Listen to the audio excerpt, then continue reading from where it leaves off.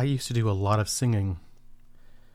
But in COVID land, I'm now the most feared member of society, a trained tenor. Yeah, singing is counterindicated at this point.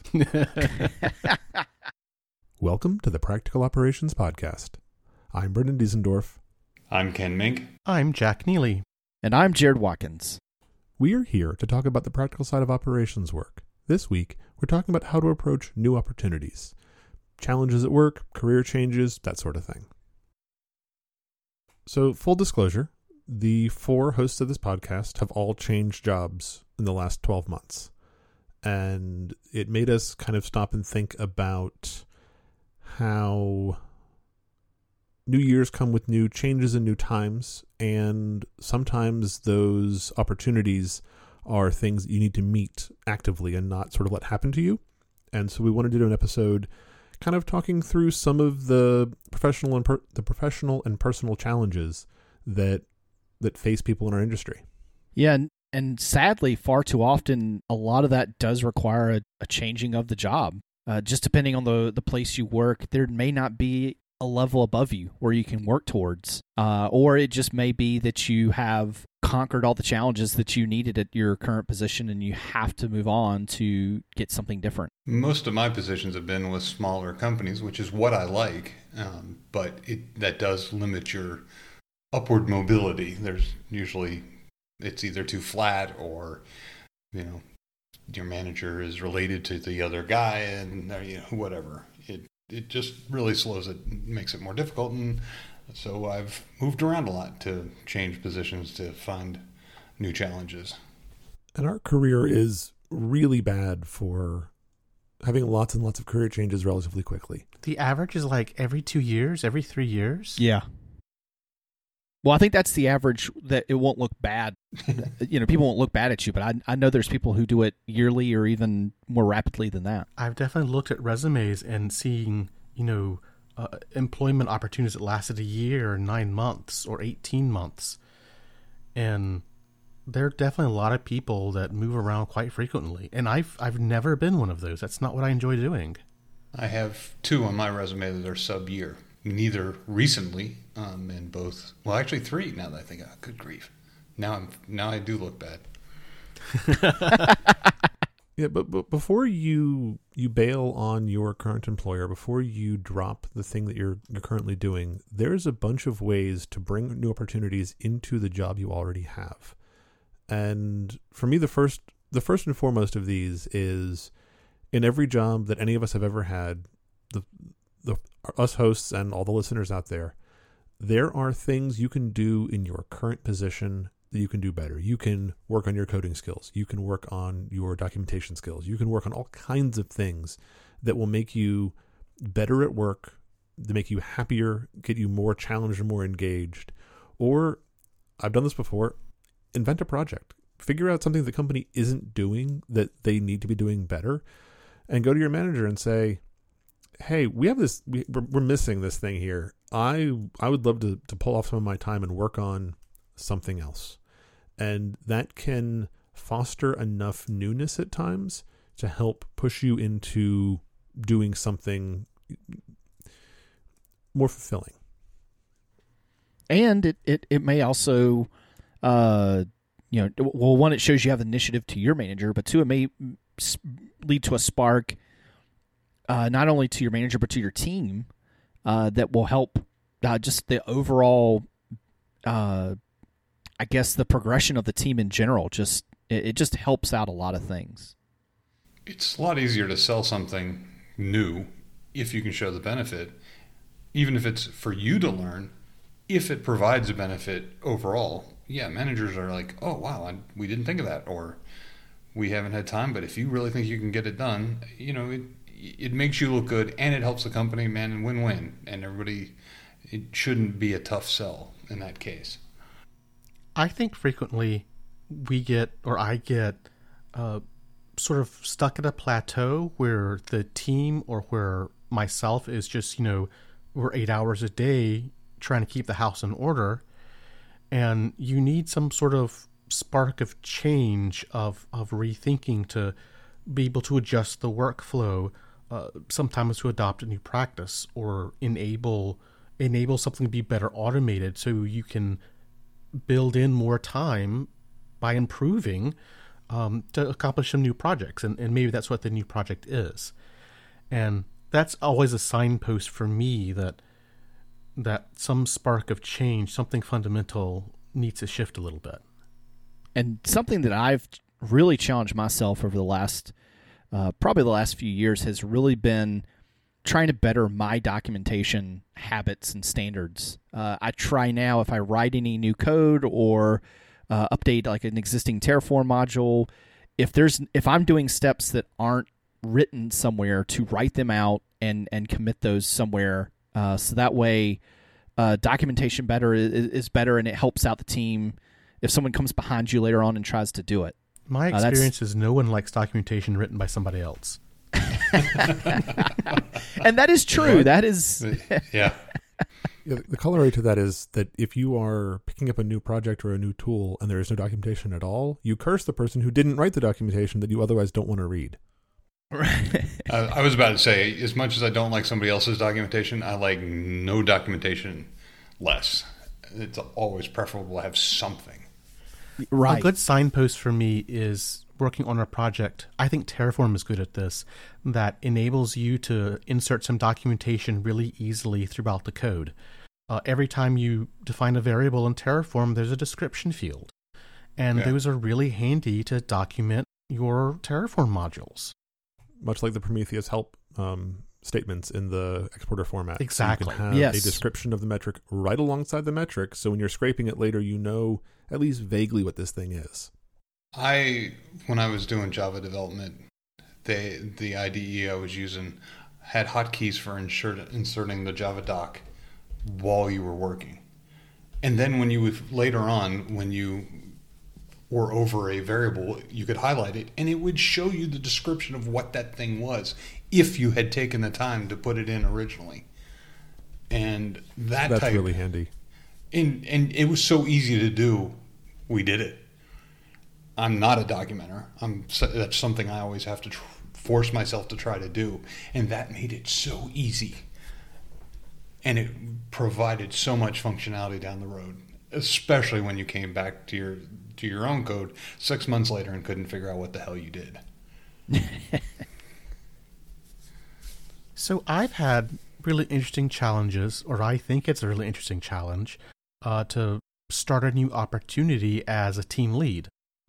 And I've done this a couple times at this point, and it's still kind of weird to me of walking into a new environment as sort of a team lead of that environment and try to figure out how you get started, how you get enough understanding of what's going on the ground to be able to build those relationships and form that team and lead that team. And I've always sort of accomplished leadership more naturally, maybe, by kind of working my way up and not just walking into a new team. So to me, that's very new and different and interesting challenges. And to be clear, a team lead and the manager of a team are different things. You can be the person who's running the technical operations or whatever it is and directing project work and things, but not be the person who's writing people's performance evaluations and doing the HR side of paperwork. And if you don't have a desire to do the HR side of paperwork, but you really want to own a project, it's a great way to do it. But yeah, figuring out how to get enough familiarity with the existing art to get to pull yourself up to know enough to be able to be a good and effective team lead, to me is an interesting challenge that I've come to enjoy. This is my new position. Comes with authority and responsibility that I haven't had before ever, and with a incredibly culturally diverse team. I mean, we had a meeting the other day with 18 people from 9 different countries. Wow. Nice. And it's very interesting trying to lead in that type of situation where everybody is speaking English because that's the common language, but not all of them also well. And it's very, the challenges on top of the technical challenges, the communication challenges are very interesting. And I have nothing to offer right now because I'm just getting started myself. But it is a challenge and a half. And kind of finally, digging into a new technology stack, it's kind of like running a project. But years ago, I was frustrated with RRD tool, and I ran across this little utility called Graphite, which was kind of weird at the time. I was like, this actually would make our monitoring system a little bit better if we didn't have all of these statically rendered, horrible RRD tool images. And I kind of ran with it. Hey, don't knock RRD tool. No, RRD tool is really awesome if you love RPN, but it's one of those things that scratching that itch for me, kind of on my own time, working on things on the side, it wasn't even a formal project. It was just, I thought it would be useful. That turned into the new platform for the organization's graphing and visualization of data. And then it's become a really handy way to leverage other parts of my career. And that brought up a lot of people around you on the same team as well. Yeah. So a new challenge I have is an opportunity to do API monitoring. And I've discovered that this new opportunity does quite complex and quite really complete synthetic API monitoring, which is, and I'm familiar with synthetic user monitoring. You know, can you log in, hit a couple API endpoints, and can you do that from various places around the world so you understand how your application performs for your user's perspective wherever they might be? And I've discovered a very complete set of API monitoring that happens around the world, which is new and different for me. And it's a different tool. It's a different method of doing that synthetic user monitoring. And usually I've done some synthetic monitoring, but most of my API unit tests kind of monitoring is very internal. So that's something I look forward to figuring out better and getting a better handle on, because that will broaden how I build visibility and observability stacks. And I want to say again that a lot of these opportunities that you come to in a current job are only available if you take the time to assert yourself and do it. These are almost never going to just land in your lap. You have to be active and you have to be attempting to get them and to drive them forward. So look around. If you're feeling idle, if you're feeling like you need a new challenge, almost every organization has other challenges. And there may be political or technical or financial reasons that it's not going to work out that way. But if you're not looking for them, you're not going to find them. And that may mean getting out of your comfort zone too. And I know I've had to do that in the past, where it's like, you feel safe, what you're currently doing or where you're currently at, but then to push yourself a little further, you will get rewarded with better opportunities or more responsibility or leadership. Yay, embracing change. Now, 2021, here we come. Yeah. There are times, of course, that this is not going to work for whatever reason, be it a nepotism inside the organization or a financial constraint that's limiting the organization's ability to grow into a new area, or simply frustration with the way things are. And you find bad yourself, economy ends up taking away opportunities. Or a good economy shows up and then you are offered, the proverbial horse head in the bed, and you say, well, I guess I'm going to take that seriously. So that's what you think about changing jobs, Brendan. Make me an offer I can't refuse. But when you're hitting the opportunities that come with a new job, there's a lot of extra pressure, because you're not only establishing yourself with a single new piece of the puzzle, you are now having to go through the entire process of learning a new organization, learning new people, learning new processes and things, as well as digging into whatever the new role is. And there's a lot there. Yeah, what Brendan said. Yeah. Yeah, I'm just thinking back to the past 4 months for me, and switching jobs, switching countries, continents, and ramping up not only the technical side, but the cultural side, the legal side, getting rolling in a country that's Ken, you don't not do even things English. easy, do you? And then and And doing then it in the double plus times of one, COVID, Yeah. Yeah. where there's no water cooler to get any information around, or nobody that you need to ask questions to is in the office, and the only way to start hitting people up for information is contacting somebody that somebody else said, hey, ask this person who you've never met, never seen, and is just a Slack, a handle on Slack. It's really, really difficult. You're playing the job change game on nightmare difficulty. Yeah. It has been, well, what's the old curse? May you live in interesting times. It's been interesting. It's definitely been interesting. And But rewarding. I wanted to highlight.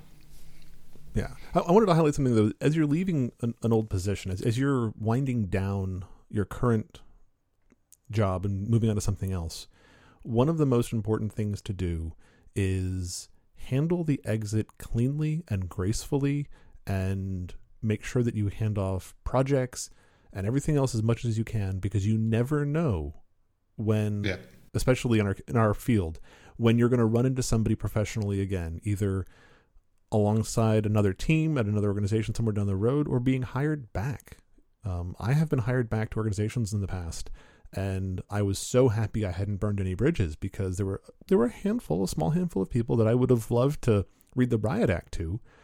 But it's like, no, have restraint, be professional, just be cool. I've Same left here. jobs because I couldn't stand the place anymore. And I've left jobs because I just have an opportunity I can't ignore. And in both cases, or doing consulting work and changing clients, in all these cases, it's just super important to be professional and be able to do a clean handoff and not burn any bridges. Because you don't know when you might need to cross that bridge again. Well, there's never any downside to acting professionally. And no matter how good it might feel to let loose on somebody, you never know when you'll walk into that interview, 5 years later and find there they them sit. sitting on the other side of the desk. So it's just not worth it.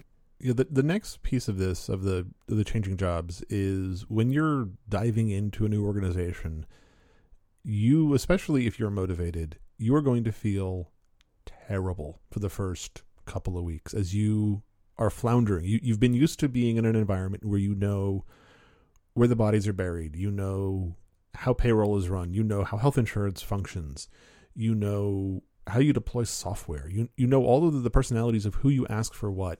And starting in an organization, you have to deal with all of the onboarding paperwork, and you have to deal with the fact that they're going to want you to do work, and you don't have that comfort built up yet.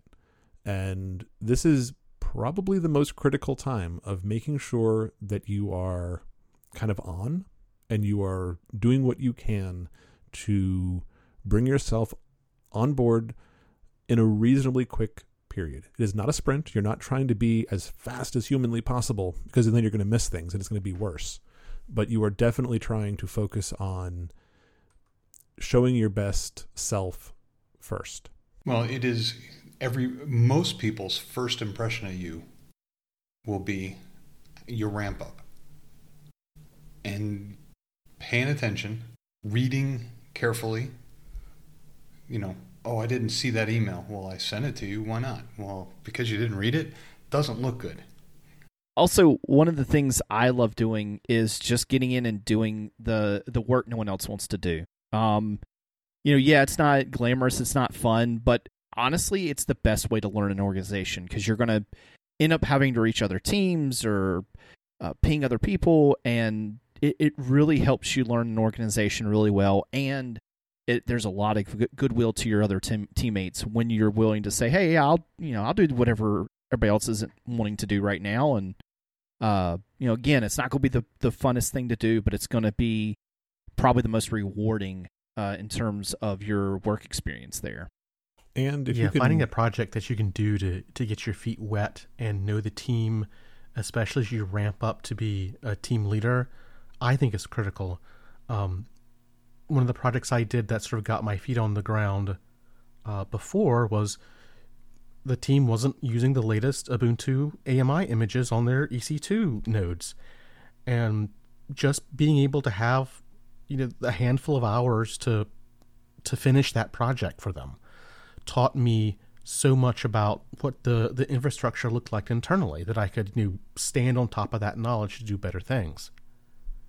And it gets you goodwill with the organization, with the players who are already there, who see you as motivated and not afraid to pick up the tasks that may not be so glamorous.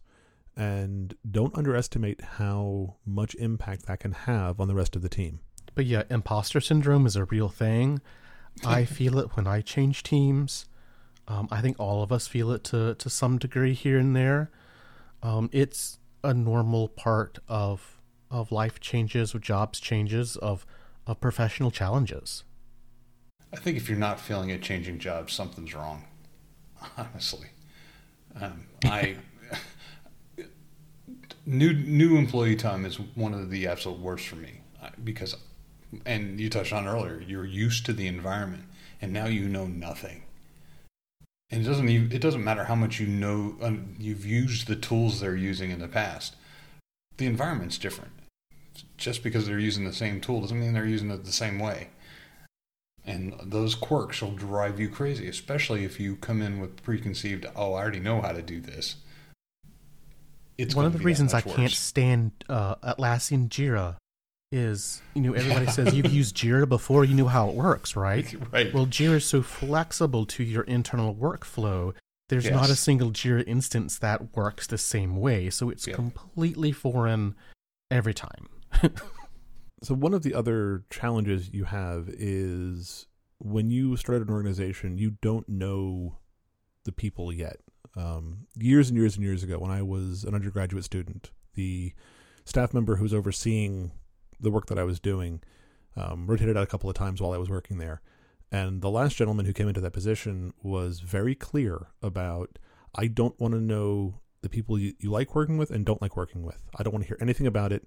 I want to form my own opinions.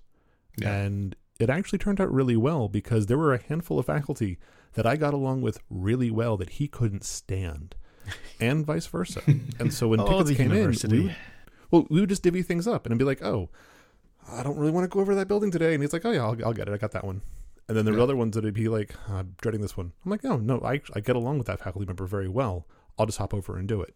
So not letting somebody else's notions of who the problems are, who the winners are. Yes. Take the time to kind of read the room and get to know the players, and try not to be brought into especially internal political fights in your first, days, weeks, months. Let that happen more naturally and learn who those folks are.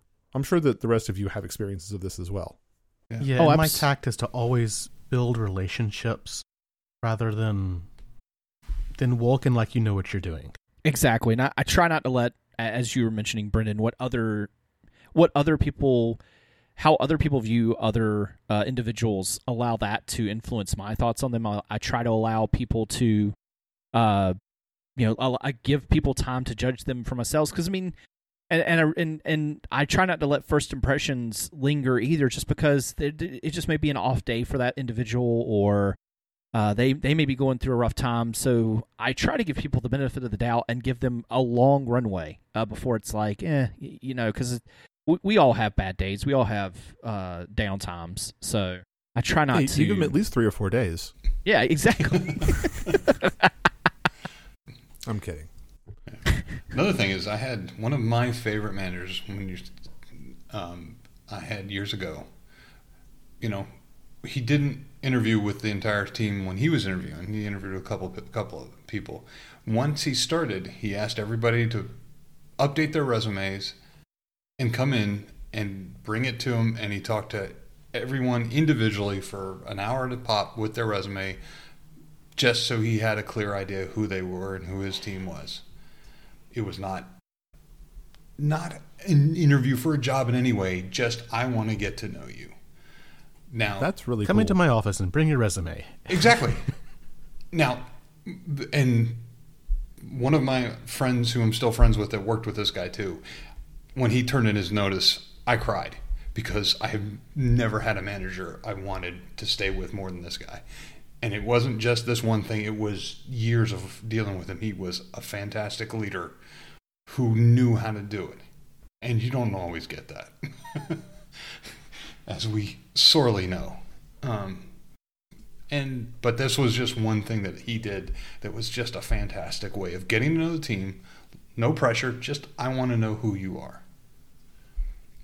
But technically as well as personally. And it really worked out.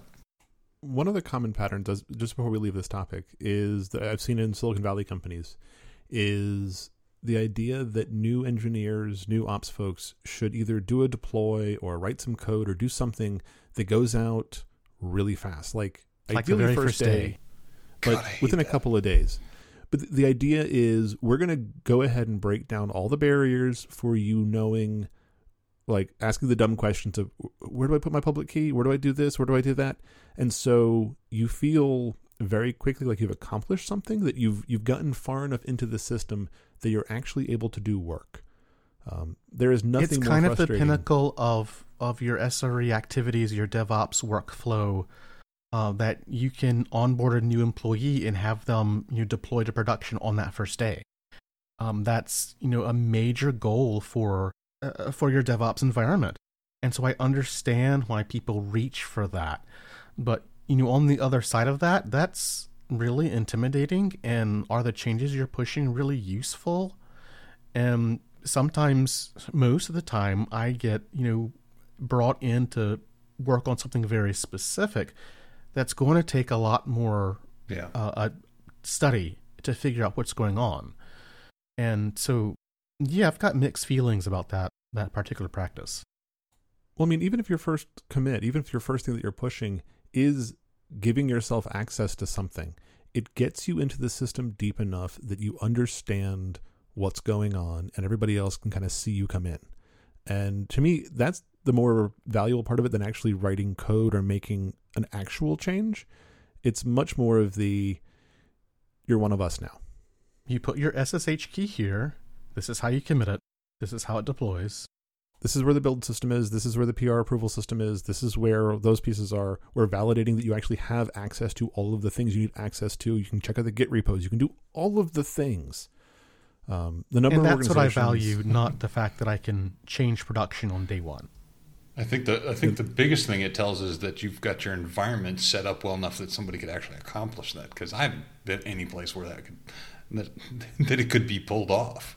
Not due to the engineer's fault, but because the environment isn't that smooth running that it would work. Well, that's the other thing, because it does tell you in organizations where you can do that, it tells you something about the level of detail they have paid to the onboarding process and to the idea of we want to make sure that everybody here knows how these systems work. Yeah. And so in some ways, it's a really interesting litmus test of the organization you're joining to know how quickly you can be brought up to speed and get access to the things you need access to. Because spin-up time is a lot. Doing consulting work and walking through a couple different clients. Yeah. I've spent, yes. I think that I have done most of the last year in spin-up time. Yeah, it seemed like, and disclosure, Jack and I were doing this together for a good while, that as soon as we got comfortable and spun up, well, off to the next client, and you start all over again. Yeah, as soon as I'm productive, I'm done for X, Y, and Z reasons. So I'm looking forward to staying spun up for a while. And this kind of brings me now to the last section I wanted to talk about with this whole thing, and that is there's a whole part of your life outside of work that is rife with new opportunity. And some of these opportunities are not good opportunities. This last year has demonstrated to us that there are many challenges that we are given that we have to react to and respond to. And once again, if you are just reacting to life, you're going to have a much worse time than if you're able to do anything at all proactive to meet it head on. To try to engage with it as much as you can and take control of that change that's coming at you. It'll enable you to do much better, to feel better, to think better, to have better relationships with people outside of work. So I strongly recommend taking a look at the things in your life that you can do. So I want to talk about the elephant in the room. All of us are fairly privileged. We have IT jobs. We've taken advantage of the COVID economy and market that has upended so many people's jobs and livelihoods and health. And we've been able to ride the roller coaster and been able to figure out where the advantages are and use that to sort of take the next steps in our careers and in our livelihoods, which puts us in a very privileged position compared to a lot of other folks that are working in this economy. And I think that's something important for me to acknowledge. And you try to figure out how we can support other folks in this economy that are working just as hard but are not able to make the same leaps. Well said, Jack. I 100% agree. My little contribution has been that I have several friends, even some family members, who are in obviously different positions than I am, but they are trying to pivot, and they've needed technical assistance, whether it's to do obviously just basic, what kind of computer do I need, or more technical, like I'm trying to live stream, or I'm trying to pivot into this software, using this e-commerce software, and how would I go about doing this? So I've tried to help out using my knowledge the best I can to those around me to help them better position themselves in this time. So for me, the easiest place to start on personal challenges is with physical and mental health. And mental is actually harder than physical, because for physical health, if you just got up and took a walk, like around the room, around the house, around the block, wherever you are in a place that you can do this, that it's safe. Obviously with COVID, it's really put a damper on a lot of people's physical activity. But a 10-minute walk every day, it clears your head, it gets your blood moving, it makes you feel extraordinarily better. And again, this is not getting a gym membership. This is not doing anything. You're not trying to run a marathon. It's just doing something that's active for your physical health has an incredible dividends to pay to you later. I've tried to use that as kind of the gap between working from home and you transitioning back to the family. I don't want to bring them into what I'm struggling with at work. It's not fair to them.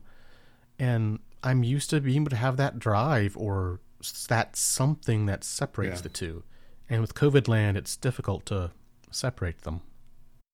This, my current situation is so less than optimal. We're stuck with working from home. The kids are at home, and we've moved to a different country and have a much smaller place. I have no place to go to. I work on the kitchen table because there's no place else. And, I can't keep work away from the family because I am doing my work in the middle of the family. And it's really, really difficult. I'm not unique, so I don't worry about the kids, being loud in the background too much, because believe me, I hear it from others as well. But the flip side is I never can let it go. It's always right here. So Ken, I know that you're relatively athletic. You've been doing karate and martial arts for years and years. What are you doing now for moving your body? How are you meeting that need now? Not a damn thing. And Ouch. It is it's a big drain on my mental health, is the lack of physical activity that I used to be doing and now I'm not. Luckily, Amsterdam is a very walking, biking friendly city, as everyone knows, and that is my mode of transportation. So just going to the grocery store is a couple kilometer walk. It feels wonderful. When the kids were in school, we would take the tram to the school, and then I'd walk the 2.5 kilometers back. And I was getting a lot of physical activity that way, and it really helped. They've locked us down even harder, and now I can go to the grocery store, but that's it, pretty much. and I'm not getting the physical activity I used to get, which was a lot. And it's hard. And at my age, I'm really scared about when this is done and I try to get back to physical activity. Am I going to be able to? And if I am, how long is it going to take to get back in shape? Because in your 50s, you don't rebound like you did in your 20s. But I think finding, like you said, go for a walk. Any place, no matter how locked down they are, if you're out walking, generally you're okay. You don't have to be no public exposure, but you don't congregate. Go for a walk. Go for a bike ride. So what new hobbies have you done, Brendan? Well, I've always been dabbling in espresso machines and those kinds of things. I've also gotten this summer into making camping equipment, hammocks and bug nets and all kinds of things. It's something I can do with my hands that is tangible. So much of the work that we do is not tangible, visible at the end of the day. You can't hold it and say, hey, I made this thing, or I worked on this thing. You can say, well, hey, there's this pile of code and the website loads a little faster. And it doesn't have the same ring to it. So I used to love to, if I had something I was struggling with at work, I could go downstairs into the server room and, work. There was always some cable management to do, some servers to rack, and do some work with my hands and see actual progress. And that let whatever I was blocked against in the job upstairs, it turned in the back of my head. And by the time I got upstairs, I had some new approaches. I definitely miss that. Yeah, I miss my cars. Couldn't bring classic cars to Europe, and that was my decompression, was go make the car work smoother, run it all. And I miss being able to wrench. Jared? Mine's woodworking. Really picked it up in the last few years, and funny enough, there's a big push in woodworking to do a lot of things in like CAD programs like SketchUp or Fusion 360. But I actually, since my day job, 3D print that. Yeah, exactly. And CNC machines are becoming the rage, but I actually revert to just using like paper and pencil for my plans, and I do use power tools, but I do have some hand tools that I use as well. But I try not to be too technical with it, just because it is a hobby / escape from computers. So if I spend another 2 hours designing something in CAD, yes, I may have been able to work out all the bugs, so to speak, virtually. But again, that's me doing the same thing as my day job. So I actually tend to try to like do things as much as I can on pen and paper, and and use my hands as much as possible. And to go back to Brendan's point, that at the end of the day, there's something physical that I made that wasn't there before. I converted raw materials into something different, and that is a nice thing to have. And you're not making like fine cabinetry for a paying customer as a side hustle. Then you're worried about delivery and the wood get marred a little bit or whatever. You're making stuff for yourself to use, and the only critic is going to be you looking at the work you did. Exactly. I don't foresee it becoming something I do professionally. I'm not going to take money from clients to make it, because again, like you just said, then it turns into a job. It's more about furniture for the house or for things that we'll use, that it's just a nice, possibly family heirloom at some point. And dear listeners, if you're wondering why in interviews people ask about what do you do outside of work, what are your hobbies, they're not trying to pry into your personal life. They're trying to assess if you are doing things that are not just work. If you have interest, if you have the ability to meet other mental, emotional needs and not just get bogged down and burn out at work all the time. So this is kind of what that is. It's finding other things to engage your brain, engage your interest, engage your passion, so you can grow as a person and not just be doing a job that you're about and getting stuck. I used to do a lot of singing, but in COVID land, I'm now the most feared member of society, a trained tenor. Yeah, singing is counterindicated at this point. If you enjoyed this episode, please share it with your friends and coworkers. We would also appreciate folks taking the time to rate the show in Overcast, Apple Podcasts, or your favorite podcast directory. Additionally, we welcome feedback about shows we recorded or topics you would like us to cover. Leave us a comment on the website at operations.fm or send us your thoughts on email, feedback@operations.fm. If you are interested in sponsoring the Practical Operations Podcast, please let us know. Contact us at sponsor@operations.fm. And that wraps it up for this episode of the Practical Operations Podcast. I'm Renan Diesendorf. I'm Ken Mink. I'm Jack Neely. And I'm Jared Watkins. Thanks, and good night. You know, I've always referred to problems at work as opportunities.